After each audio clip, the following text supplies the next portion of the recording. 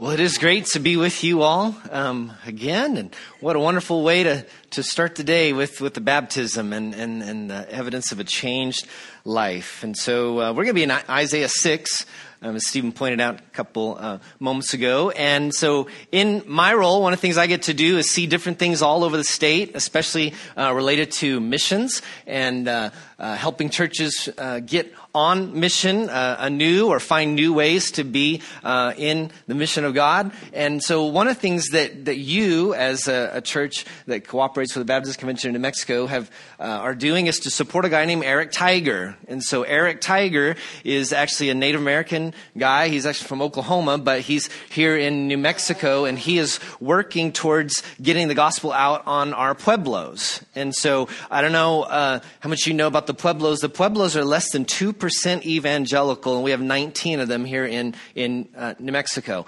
My wife and I and our kids took off to Zuni Pueblo about 2 weeks ago because I said, I'm going to hit every pueblo in the next 2 years. And so we're just going to go out there and see what this is like. And it was pretty fascinating because we got to go to the middle part of that village where there is a building that you can enter in and apparently go down 60 feet down where the heart of Mother Earth resides, and it's still beating to this day. And this guy was telling me about this, and I just was amazed at the worldview of this people group. And so we had a fabulous time being there. I got to meet one of their caciques, one of their religious leaders, and I've got an invitation to go on a hike with him out in the Zuni Pueblo, up on the Pueblo Mesa, where they believe, and I guess they did, in 1680, they escaped from the Spaniards coming in after the Pueblo Revolt. And so they went up there, and so there's ruins on top of that mesa, and he is one of the leaders of that entire city, and I'm going to have an opportunity to go hike with him for about 2 or 3 hours in September and see how much of Jesus that I can share with him while we're up there, and hopefully he won't leave me on top of that thing. I'll be able to come back home, so you're going to be praying for that. But Eric, his job is to help reach out to the pueblos and have an opportunity to connect with people that can take the gospel back to the Puebloan people. And so I just want to ask you to pray for Eric, because this week he met with the governor of one of the pueblos, who is in turn going to get him in front of all the rest of the governors of the pueblos sometime later this year. And so we're just praying that God's going to soften hearts and open up opportunities. But that can't happen if churches like First West Albuquerque don't partner together to help be a part of that. So we're an extension of your ministry. So thank you for that. So here in Isaiah chapter 6, I don't know about you, there's only probably been a few times in my life when I've really just sensed the glory and the weight of who God is. And oftentimes those times have been out in nature. And so I don't know if you've ever hiked to the bottom of the Grand Canyon or flown over the Grand Canyon or stood at the Grand Canyon or walked out on that crazy glass thing at the Grand Canyon. But anyway, I hiked to the bottom of that a couple of years ago with my son. We camped down there and saw the waterfalls down there, which was just amazing. It was just gorgeous down there. But that was one of the times where I just thought, wow, God, you are big. There's been other times I've been in an airplane flying over Iceland or flying over the Alps or flying over one of the oceans or, being in the middle of a thunderstorm, a lightning storm, and seeing lightning not only going down from the clouds, but up from the clouds and sideways. And that'll make you feel really good when you're, flying in a big metal tube, 30,000 feet up in the air. And so the glory of God is on display everywhere. So this morning, we've already had an opportunity to sing about how great our God is.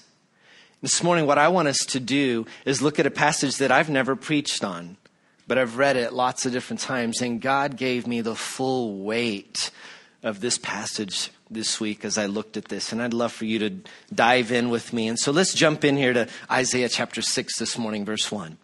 In the year that King Uzziah died, I saw the Lord seated on a high and lofty throne, and the hem of his robe filled the temple. Seraphim were standing above him. They each had 6 wings. With 2 they covered their faces. With 2 they covered their feet. And with 2 they flew. And one called to another, "Holy, holy, holy is the Lord of armies. His glory fills the whole earth."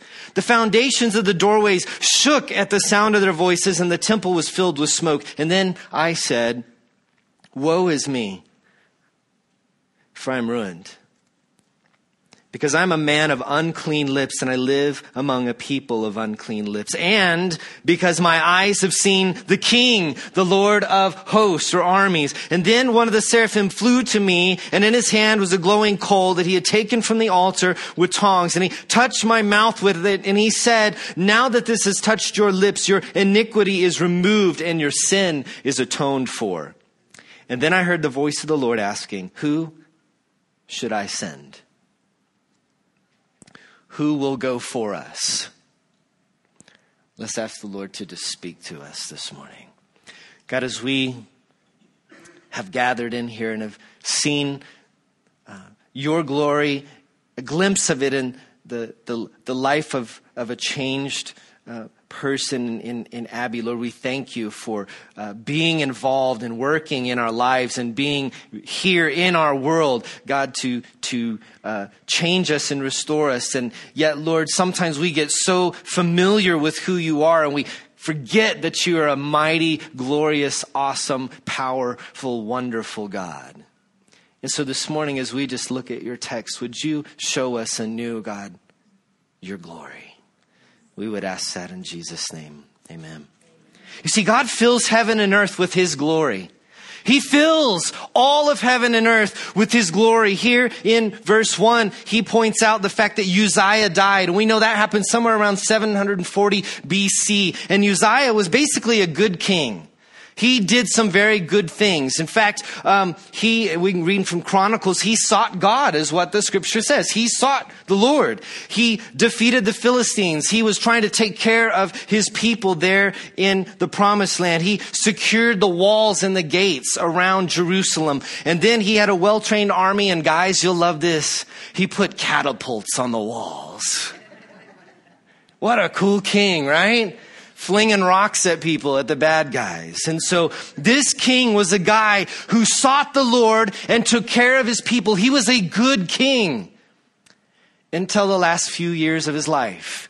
And he went into the temple, and because he started to get puffed up with pride, the scripture says, he went in and he decided he was going to offer a sacrifice, which was something that was reserved for the priests. And he did, and they called him out on it, and he got angry. And he yelled at them, and he immediately became leprous. And that's how he spent the rest of his life. You see, in that same year that King Uzziah died, Romulus was born that year, who was one of the founders of Rome, which is really kind of interesting because later on, because Israel, both kingdoms at this time were in this downward spiral, Uzziah was really the last great king, especially of the southern kingdom. And so Assyria and Babylonia and Persia and Greece and Rome were all going to come and kind of kick tail on the Israelites over the next several hundred years.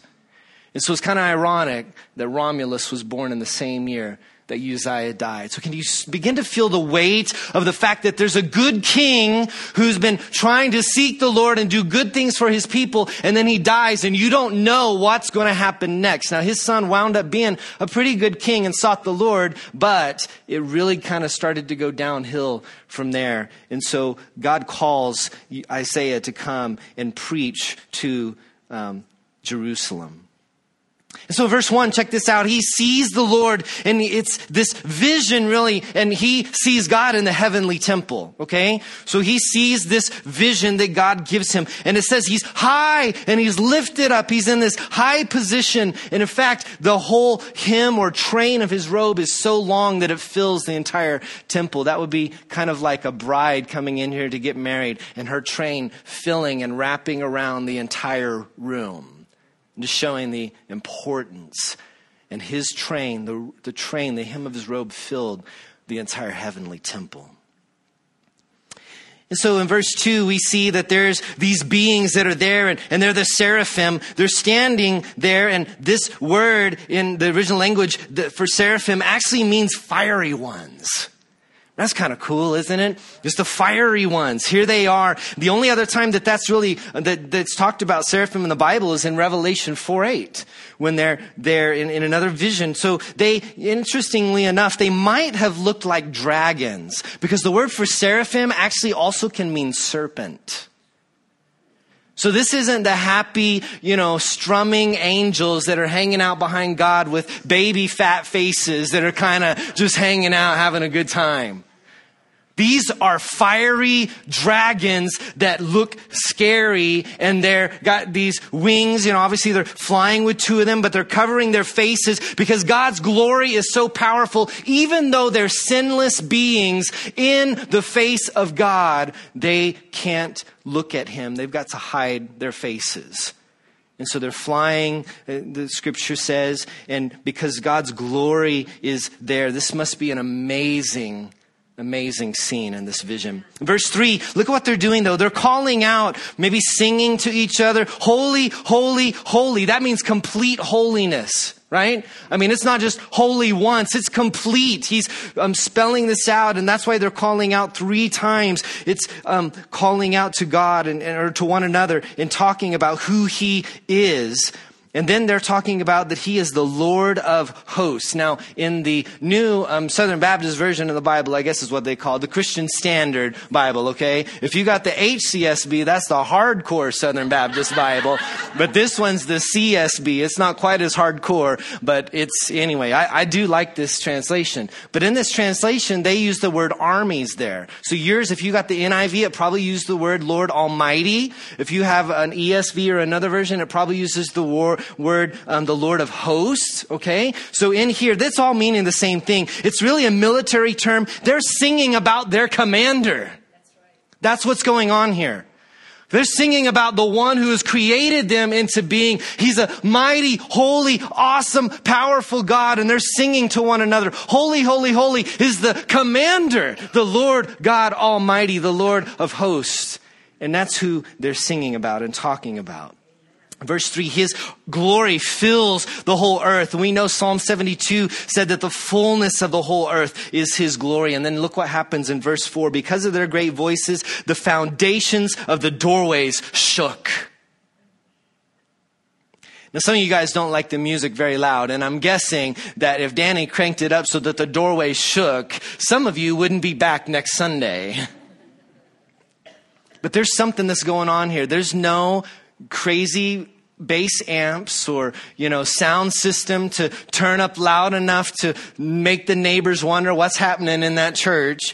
But in this great vision, because of their great voices and who they are and the mightiness that God has made them and the splendor that they are showing of who God is, because of their great voices, the foundations, the doorways shook.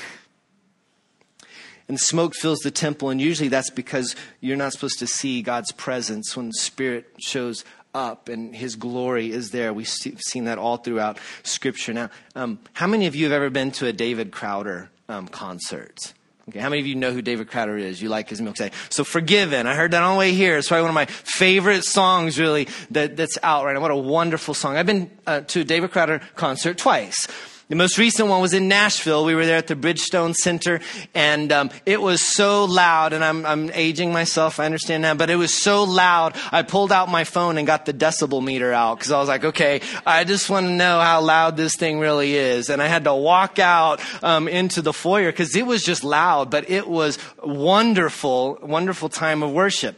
Now, the other time I was in a David Crowder concert, I was at a big youth specialties retreat, all for youth ministers. We were on the 3rd floor of a building, a hotel in downtown Dallas, and it got bumping. I mean, the place was happening, and, he was experimenting with some things at that time, so there was a DJ back there doing some things, and, the bass was going, and then people kind of started moving, and I thought I felt the floor move.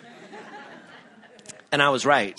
Because later I was talking to one of the people who works there for the hotel, and he told me, he said, now this is interesting. He said, we built, the engineers, when they built this hotel, they built it so that the floor was actually kind of on shocks and it would move. And he said, but we'd never seen it happen until y'all showed up. I was like, there you go, right? It's worship. This place is rocking. It's moving. I didn't see, doors falling down or any of those things, but I'm just telling you, that foundation of that place was shaken. But can you imagine what it would be like to be in a worship service where there are these seraphim, fiery beings who look like dragons, yelling and calling out, holy, holy, holy is the Lord God Almighty, the Lord of hosts, and the building is shaking. We wouldn't know what to do. And so that's what's taking place in this place. God's glory fills heaven and earth. But if we really saw God in his holiness, we'd be overwhelmed. We wouldn't know what to do. God is holy. He's awesome. Can you imagine being in his presence when his train filled this whole room and there was smoke in here? Most of us would be like, man, that is not Baptist. That can't be happening. There's got to be something in the scripture against this. So powerful beings are singing. The room shakes. God is completely other. He's perfect in purity. Listen to the words of this old hymn. And I know you know this hymn very well. But holy, holy, holy says this.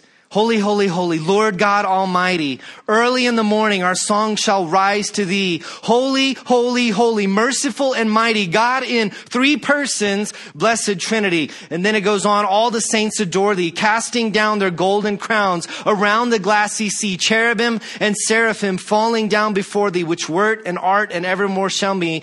And then verse 3, through the dark, though the darkness hide thee, though the eye of sinful man thy glory may not see.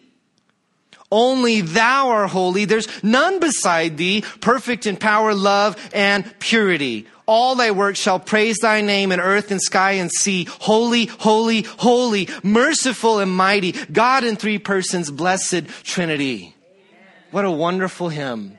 Don't you feel something? Don't you understand something about God when we sing that song together? The music and the lyrics just come together, and it's something that helps us understand a little bit of who God is with his glory. But here's my worry, church. We've lost the biblical doctrine of the holiness of God. His glory should make us gasp.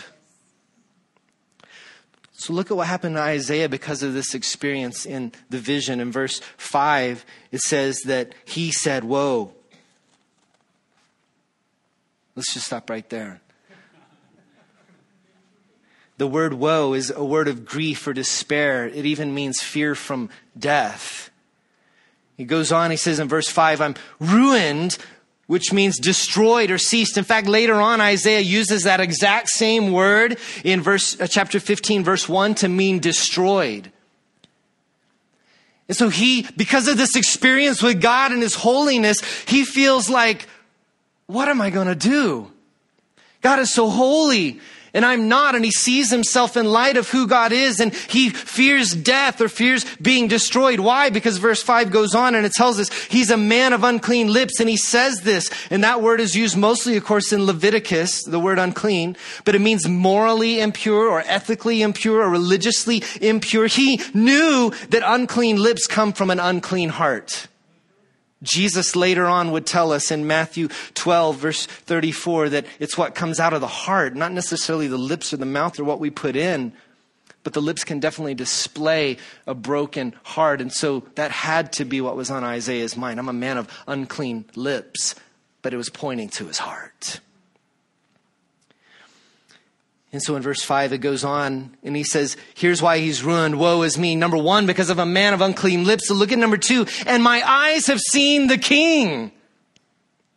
So not only did he recognize who he was in light of who God is, but he had seen the King. Isn't that interesting? He used that word because King Uzziah had just died and he was a good king. But nobody would have ever thought, I'm a man of unclean lips, because they'd been in the presence of Uzziah. And yet here he is in the presence of the King of Kings, the Lord Almighty. And because he has unclean lips and because his eyes have seen the King, he says, woe is me. I'm ruined. So it's one thing to be unclean and sinful, but when you stand in the presence of a holy God, you're exposed and revealed for who you really are. So in verse 5, he says, the king, the Lord of armies. You see, even in the morning of Uzziah's death, like I said, he realizes God is this true king. And so he's the Lord of armies or hosts. And let's look at that for just a second, the idea of the Lord of hosts. And I'm just going to share a couple of other places in the scripture where host is used. Host is used of angels. In Psalm 103, it says there's a host of heavenly angels. You remember that? And then a creation of people in 1 Samuel 1:11, it talks about the host. The Lord of hosts is the creator. Later on, in Isaiah 40, he talks about the host of the heavenlies, the host of the stars. And so that's another place. And then also the whole earth. When he talks about in Amos 4 being the Lord Almighty or the Lord of hosts, he is the one who made the earth. And here's what I surmise from that. He commanded and they were created.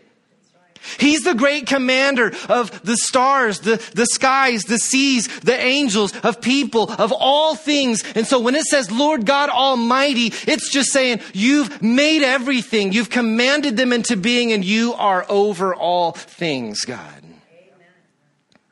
And so in verse 6, what happens next? One of the seraphim, one of the fiery ones, flies to him with a hot coal or maybe a stone, touches his mouth. And here's what's interesting. That's probably, we don't know for sure, but it's probably from the altar of incense. Of course, this is a vision. It's in the heavenly tabernacle or temple, okay? And so in this place, it's probably from the altar of incense. And that's where the blood was sprinkled right in front of the Holy of Holies, right? For atonement. Which is where that would take place, atonement for sin. And so what does that mean? Well, in verse 7, it says, the seraphim tells him after touching him, your iniquity has been removed. And so, I've looked at the scripture and read things for years and years and years. And honestly, until this week, I never really looked at the difference between iniquity and sin. They just kind of seem like the same thing to me. I said, well, you know what? I want to find out this week, is there a difference between iniquity and sin? Because right here in verse 7, he says, your iniquity is removed, your sin is atoned for. And so, yeah, sometimes writers in the Bible will use words kind of over and over to bring out emphasis. But in this case, here's some things that I understand. The Hebrew literally translated the word iniquity is the word evil. Okay, it's evel in the Hebrew. And so the iniquity comes really from bending and twisting God's word to make it kind of be what we want it to be. That's what evil is. When you're kind of twisting and saying, no, God, you don't really know what you're talking about. I'm going to believe what I want to. I'm going to think what I want to. I'm going to harbor in my heart whatever I want to. And so in essence, that's what iniquity is. It's bondage, and that's where sins come from. And so David, you remember in Psalm 66, he didn't want to regard iniquity in his heart. And so the whole idea here is when you have iniquity, you're holding on to that thought and the feeling of sin and you're indulging in it. Later on, Paul would say in 2 Thessalonians 2:12 says, we delight in wickedness. And so here's the whole point. Iniquity is that thing inside of us where we're just kind of holding on to bending what God says and saying, yeah, that's not really true. I want to indulge in what I want to indulge in. And that's iniquity. That's just that festering things that stays in there and brings bondage out in us. And so he says that's removed. In verse 7, also in this vision, Isaiah's sin is atoned for. And so you know that word means to be covered or sprinkled by the blood there on the altar in heaven. And so sin means missing the mark and breaking God's law. But he says because your lips have been touched, this is blotted out. It's covered. Now we know that Paul later in Romans would write and say that in chapter 3, verse 25, that those things God kind of looked over or looked past. They were covered until Christ's death could actually satisfy that wrath of God against the sin. Now it's covered. And so he's saying, listen, I'm cleansing you from this. But until Jesus was crucified, it couldn't really be taken away.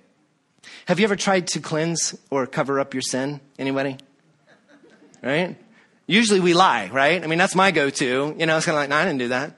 Or no, somebody else. Or, well, here's why I did that. Or, I try to cover it up or blame somebody else or, whatever the case is there. Well, this past couple weeks ago, I was using some of that spray foam stuff. I don't know if you've ever used this. Now, almost every chemical known to man says use gloves when working with this. But let me just give you a heads up. The next time, if you ever use the spray foam, use gloves. I found that out. And I would just thought, hey, I'm just going to spray a couple little things here that I need to do, and I'll be good. Well, it started, pulling out. It was going to fall on my floor. So I reached up with a couple fingers and touched it. And I went immediately into the kitchen, and I was going to clean this up. And so what was I going to use? Water, right? Because that's what you clean stuff with. And so I was like, okay, we're going to get this clean. And what I didn't realize is that water is actually the bonding agent for that stuff. So all I'm doing is kind of attaching it and affixing it to my fingers worse than it already was. Okay? And so then I realized that, and I'm like, okay, I got some Gojo under the sink, so I probably should have used that first. So I break out the Gojo, and I'm using it. It's getting stickier and stickier, and I'm like, now what do I do? So my go-to for sticky things is peanut butter, right? I mean, if you're going to get something off that's sticky, you use peanut butter. So I grab some peanut butter, and I'm just sitting here, and I'm like 10 minutes into this thing, and I'm thinking, this is not working. This is not going well. I'm not covering this up. I'm not getting this cleansed. I don't know what's going on here. So I use the peanut butter, and it kind of worked a little bit, but not so much. So finally, I rinsed it again with some water. It hardened some more. And I thought, okay, I don't know what to do. So what did I do? I went to YouTube, and I'm kind of like, okay, what do I do here? So it was like, okay, use acetone. No, okay, I like my kidneys. We're not doing that. There were several other, one was sandpaper. It was like, just get some sandpaper. And just like, okay. But as I started peeling it off, my skin was coming off. Okay? And so here's what I found out. Basically, there's a couple things. Gojo is one of the best things that you can use. But basically with that, here's what you have to do. You have to wait for your skin to die and for that all to come off. That's kind of how it works. But listen, guys, let me just point out something to you. We try to cover up our sin, and we try to do all types of things to cover it up. And let me just explain something to you. When you are a sinful person, the only thing that makes a difference is dying to yourself. You can't cover it up. Jesus' sacrifice can take that away from you. But in doing that, like Stephen pointed out earlier, the picture of dying and being buried in baptism and coming up, if you don't do that, you can do nothing about your sin. And so, in this case, Isaiah saw, and the seraphim pointed out that this was atoned for. It was covered, obviously, until the sacrifice of Christ. But we're on the other side of the cross.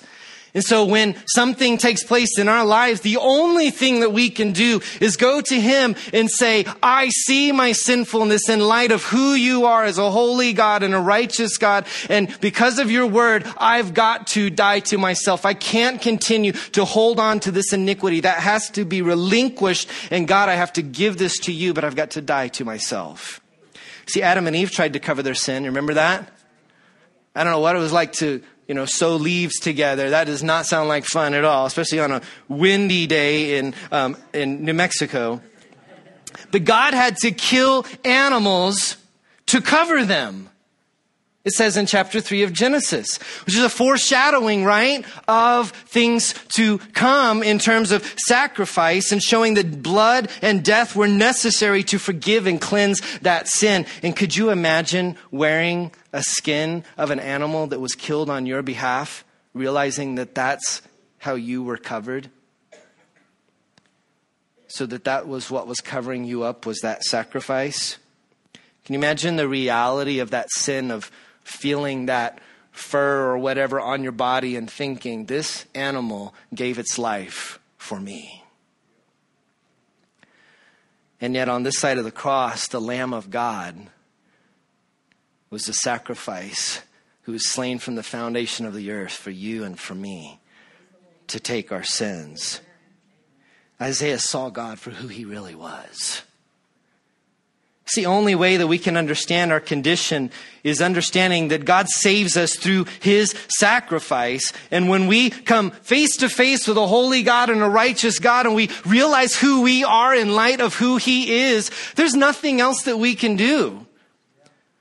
I mean, he said, I'm ruined. I'm going to be destroyed. There's nothing that I can do. And yet he responded, and thankfully God is the one who took the initiative. And the seraphim came and cleansed him. And so what did Isaiah do? Because here's his response. Look at verse 8. Then I heard the voice of the Lord, not the seraphim, the voice of the Lord saying or asking, who should I send and who will go for us? You see, God calls us to spread his glory. We don't get to keep it to ourselves. When we have an encounter with the living God, the Lord God Almighty, the Lord of hosts, the Lord of armies, and we see who we are in light of that, and we respond and we allow him to change our lives, that means that now we get to go out and be a part of God spreading his glory throughout the earth. Now, his glory is already there. Unfortunately, a lot of people don't see it. They don't understand when they're flying in an airplane that God was the creator of the host of the heavenlies, the stars, of people, of all those things. And we get the unique privilege of being able to speak for him and allow people to hear who he is as the Lord God Almighty. Amen. So in verse 8, the Lord speaks, who should I send? God is the sender. It's his mission. It's not ours. And so as a church, we can't just say, hey, we're on our mission or we're going to figure out what our mission is. The mission's already been established. It's his mission. It's the Missio Dei, the mission of God. We just simply say, God, how can we join you and be a part of what you're wanting to do in this part of West Albuquerque or the rest of the world? Amen. Verse 8, who will go for us? Some commentators say that's the Godhead, but obviously another thing they did in the Old Testament was God would be plural, showing that God is grand and greater and almighty. And so, it could be either one. But the reality and the truth is that God is the great sender, and he asks, who will go for us? See, in the next few verses, it becomes apparent why the seraph touched his lips.